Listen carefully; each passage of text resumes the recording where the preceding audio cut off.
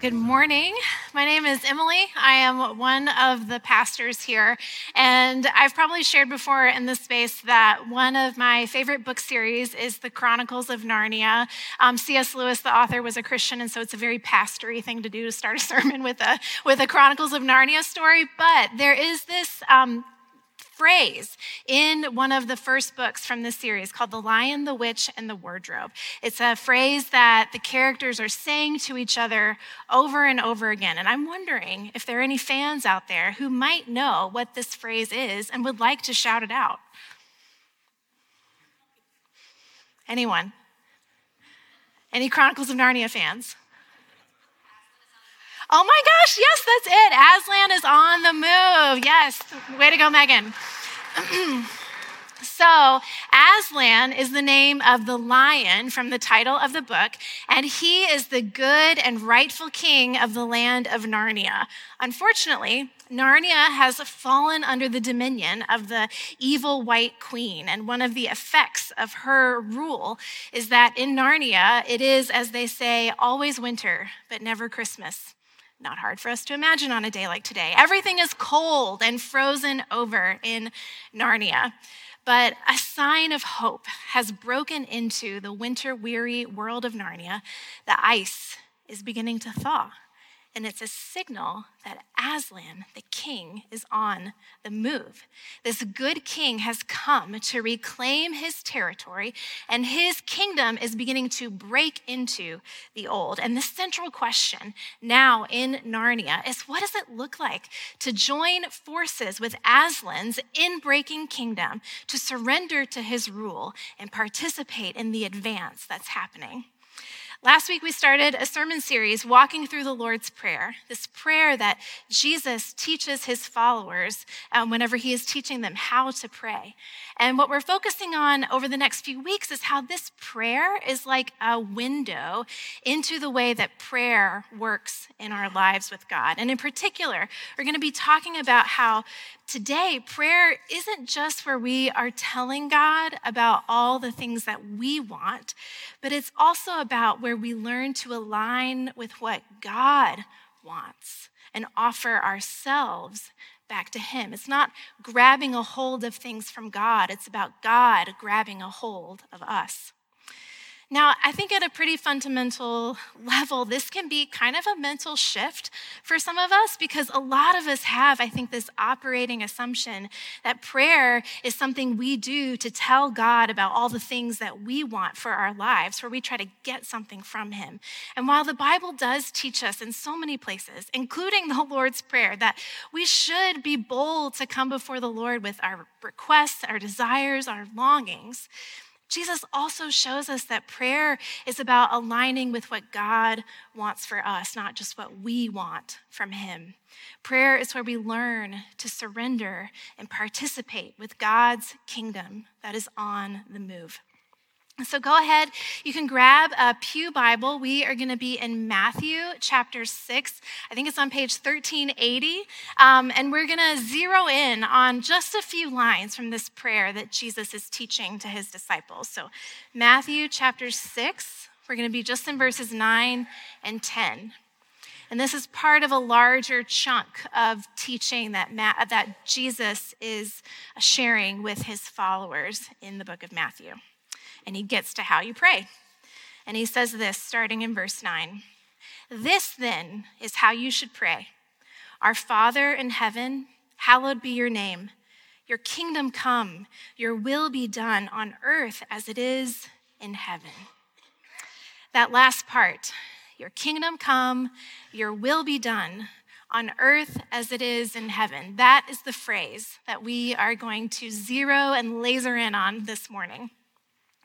Now, I think it's easy to either hear or say these words, as we often do in worship here, and kind of assume that maybe they're just like some fancy fluff, like the way a courtier would come before a king or a queen and say, "Your grace, your royal highness, may your kingdom be ever expanding." And then they're going to ask for something, right? Like we're going to butter up God before we come to him with all of our requests.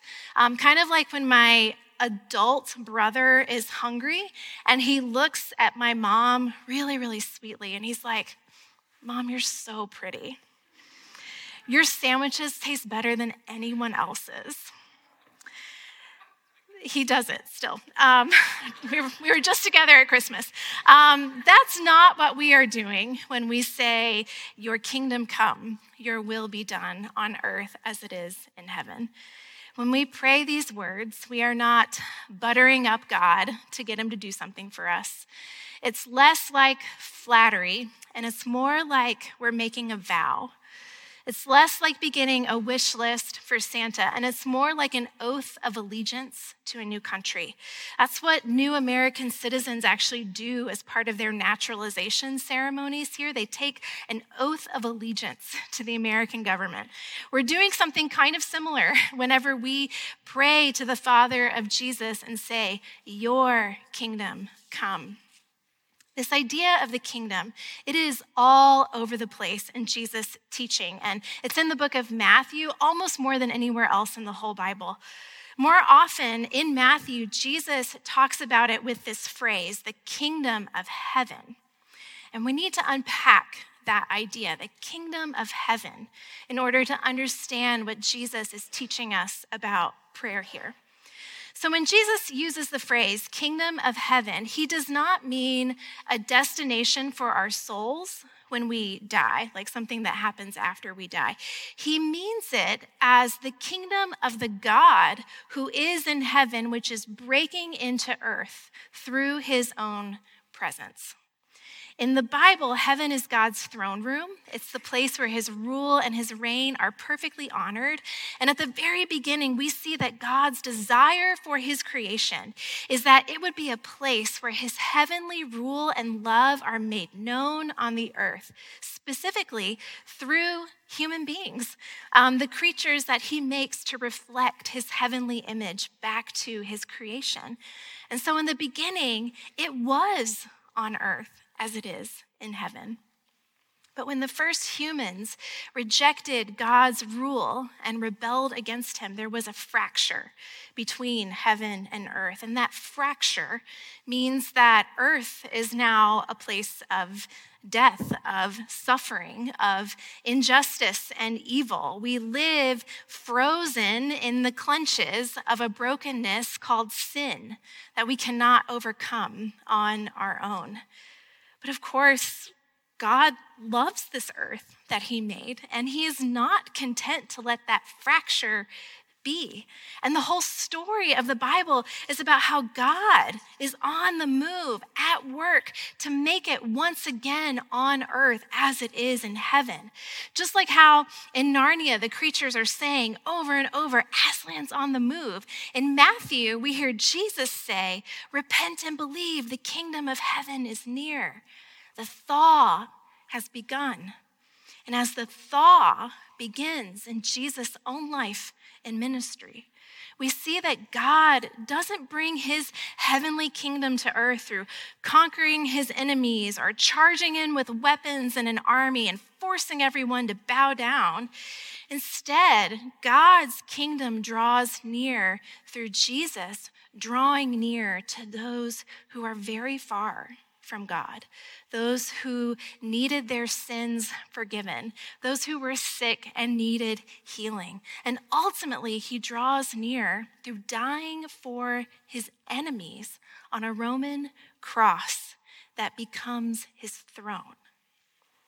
So if this is how God's heavenly kingdom works, then we need to keep three things in mind whenever we hear Jesus talk about it. First, the kingdom of heaven is not just a place we go in order to escape this world. Heaven is on its way here in order to heal and remake this world that God loves in the way that God desires it to be.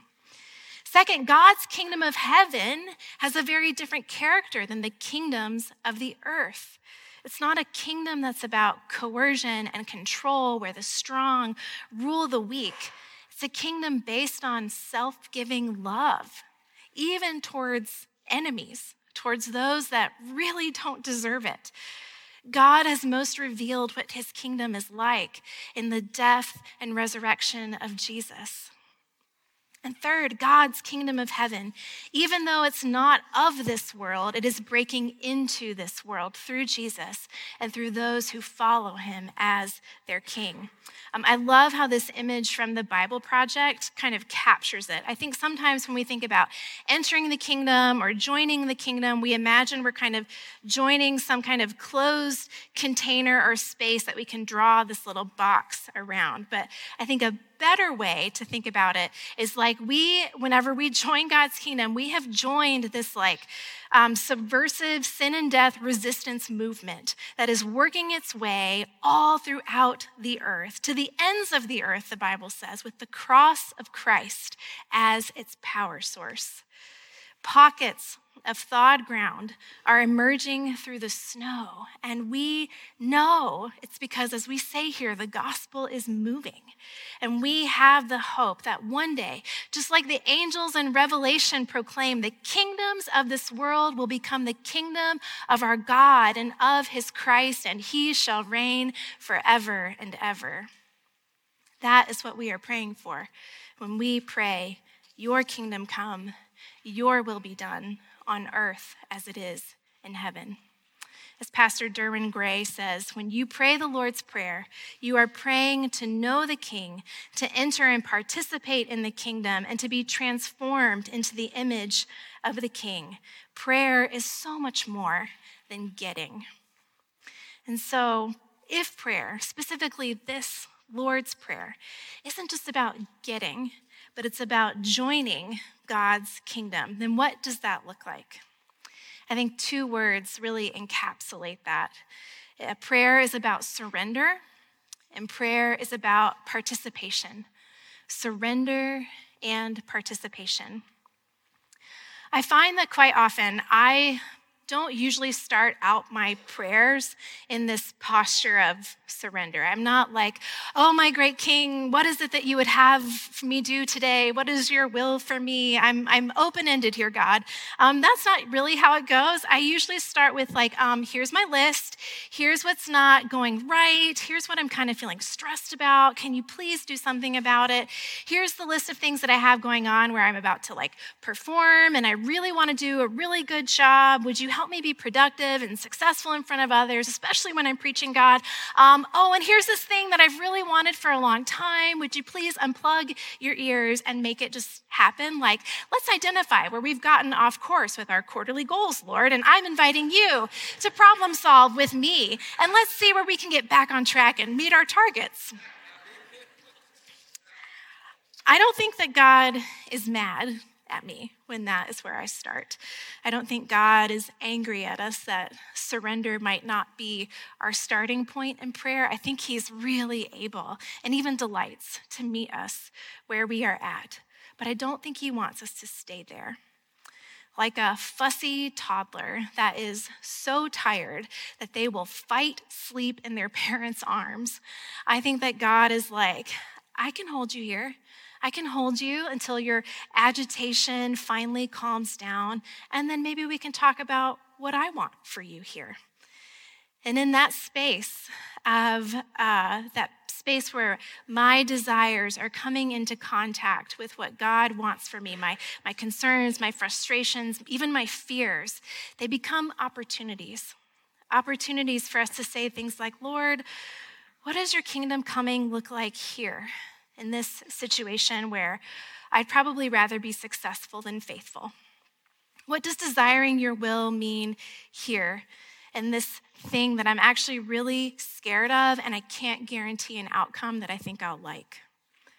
What do I need to lay down of my agenda, God, that is frankly wearing me out and holding me hostage so that I can surrender to the goodness and the rest that you want for me? Where have I been clinging to control and comfort instead of to the cross? And it's in that posture of surrender to the kingdom that I think we begin to find the way towards participation in the kingdom. In the book of Isaiah, there's a beautiful image about what the world will be like when God's kingdom comes. And it says, in that day, They will beat their swords into plowshares and their spears into pruning hooks. Plowshares are like these things that furrow the ground so you can plant seeds, and pruning hooks help cut off dead branches from trees so that new fruit can grow. When we surrender the swords and the spears of our kingdoms and our wills, God doesn't leave us empty-handed. He transforms them into plowshares and pruning hooks. These are farming tools that break new ground for new life to grow, help trees blossom with fruit, feed people who are hungry because the winter is thawing and the ground is ready and God is on the move.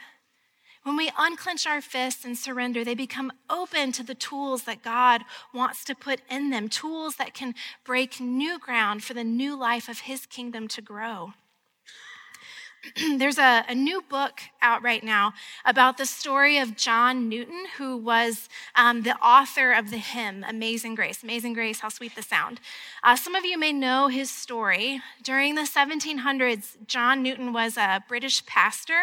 He eventually became an abolitionist, someone who worked for the end of the illegalization of slavery. But he didn't start out his career in that place. He actually started out as a slave trader, sailing on the ships, and he invested a lot in the slave trade. And he experienced this dramatic conversion in 1748 in the middle of a storm on a ship where he surrendered his life to Christ. But as he would later look back, it was not a complete surrender because not everything changed right away. He continued to financially benefit from the slave trade for years, and it would be nearly 3 decades, 30 years, before he publicly joined the abolitionist movement. Later, he published a pamphlet and he publicly apologized, confessing that he was once, in his own words, an active instrument in the business of enslavement. And he believed that his conversion to Christ had actually been incomplete until he finally joined this cause. However, as he surrendered the sword of his investment in the slave trade, it became a plowshare for the kingdom as he served the abolitionist cause with his gift for words and language, writing and testifying about his own experiences, his firsthand experience with the House of Commons in Britain. And it was this beautiful redemption. It was his own awful experience, horrific experience, and the terrors of the slave trade that became the thing that he used to work for its demise. Swords into plowshares. And just months before his death, the slave trade was abolished in the British Empire. It's amazing grace that didn't just deliver him from earth to heaven, but made him a participant in Jesus' mission of bringing heaven to earth. His story is sobering and encouraging to me because it shows how surrender and participation are like two sides of the same coin. Our resistance to participate in Christ's kingdom is often a sign that there is a sword or a spear of our own kingdoms that we have not yet surrendered. And if we want to participate in Christ's kingdom work in the world, we will find ourselves more and more in need of surrendering to his kingdom in our own hearts and lives. True surrender fuels participation, and participation drives us back to surrender. God is on the move, melting the winter in our world and our hearts, and he is always looking for more ground to gain in us as well as through us. And prayer is the place where he moves us again and again through surrender to participation and back again. This kingdom kind of prayer, it's not just something that Jesus teaches to us, it's something Jesus does for us. Before his death, Jesus goes to pray in the Garden of Gethsemane. And it's not a contemplative prayer at a retreat center. It's a battle scene between the King Jesus and the forces of sin and death in the world. And Matthew says that he was troubled in anguish, overcome with sorrow about what he's going to face. And Jesus, in that moment, cries out in prayer, "My Father, if it is possible, may this cup be taken from me, yet not as I will, but as you will." A second time, he goes to prayer in the garden. "My Father, if it is not possible for this cup to be taken away unless I drink it, may your will be done." Then again, Matthew tells us, he went and prayed for a third time, saying the same thing. 3 times, Jesus surrenders his will to the Father so he can participate with his kingdom that will defeat death by going through it. 3 times he surrenders to the Father, in contrast to the 3 times that Peter, his friend and disciple, will publicly deny him. 3 times he surrenders to the Father, resisting the 3 temptations that Satan threw his way into the wilderness, which were temptations to be the kind of king who would use his divinity as a privilege to insulate himself from suffering and sacrifice. 3 times he prays, one for each of the 3 days that he will spend in the grave, so that when he rises again, we will all be so sure that the cup of judgment for our rebellion has been emptied, and not even death can threaten this God's kingdom. 3 times, Jesus prays the prayer that he teaches, so that despite our weakness of participation and our failures of surrender, we may again this day repent and believe, joining our lives to a king who is worthy of our allegiance because he is not a tyrant, he is a servant. We pray for the kingdom of the one who is worthy of our surrender, who promises that when we participate with his kingdom, even though we lose our lives, we will find them. So I'm going to give us a little bit of space in the next few moments. Each week of this series, we are wanting to give you some space to respond in prayer, with prayer, in a manner that reflects the Lord's Prayer that we are walking through. And so over the next few minutes, as the band comes up, I'm going to walk us through 2 prompts for responding silently to God in prayer. First, I'm just going to invite you to sit in a posture with your palms facing down. They can be resting on your lap, but palms facing down as a sign of surrender. You can close your eyes if you want. And I'm going to invite you in this posture to talk with God silently about one place you can surrender to his kingdom in your life. I'll give you a few moments here. And now I'll invite you to turn your palms facing up in a sign of openness. And I'd invite you to talk with God now about what it might look like for you to participate more fully in his kingdom. And would you pray with me now the prayer that Jesus taught his disciples to pray, saying, "Our Father, who art in heaven, hallowed be thy name. Thy kingdom come, thy will be done on earth as it is in heaven. Give us this day our daily bread, and forgive us our debts as we forgive our debtors. And lead us not into temptation, but deliver us from evil. For thine is the kingdom and the power and the glory forever. Amen." Would you stand as we continue worshiping together?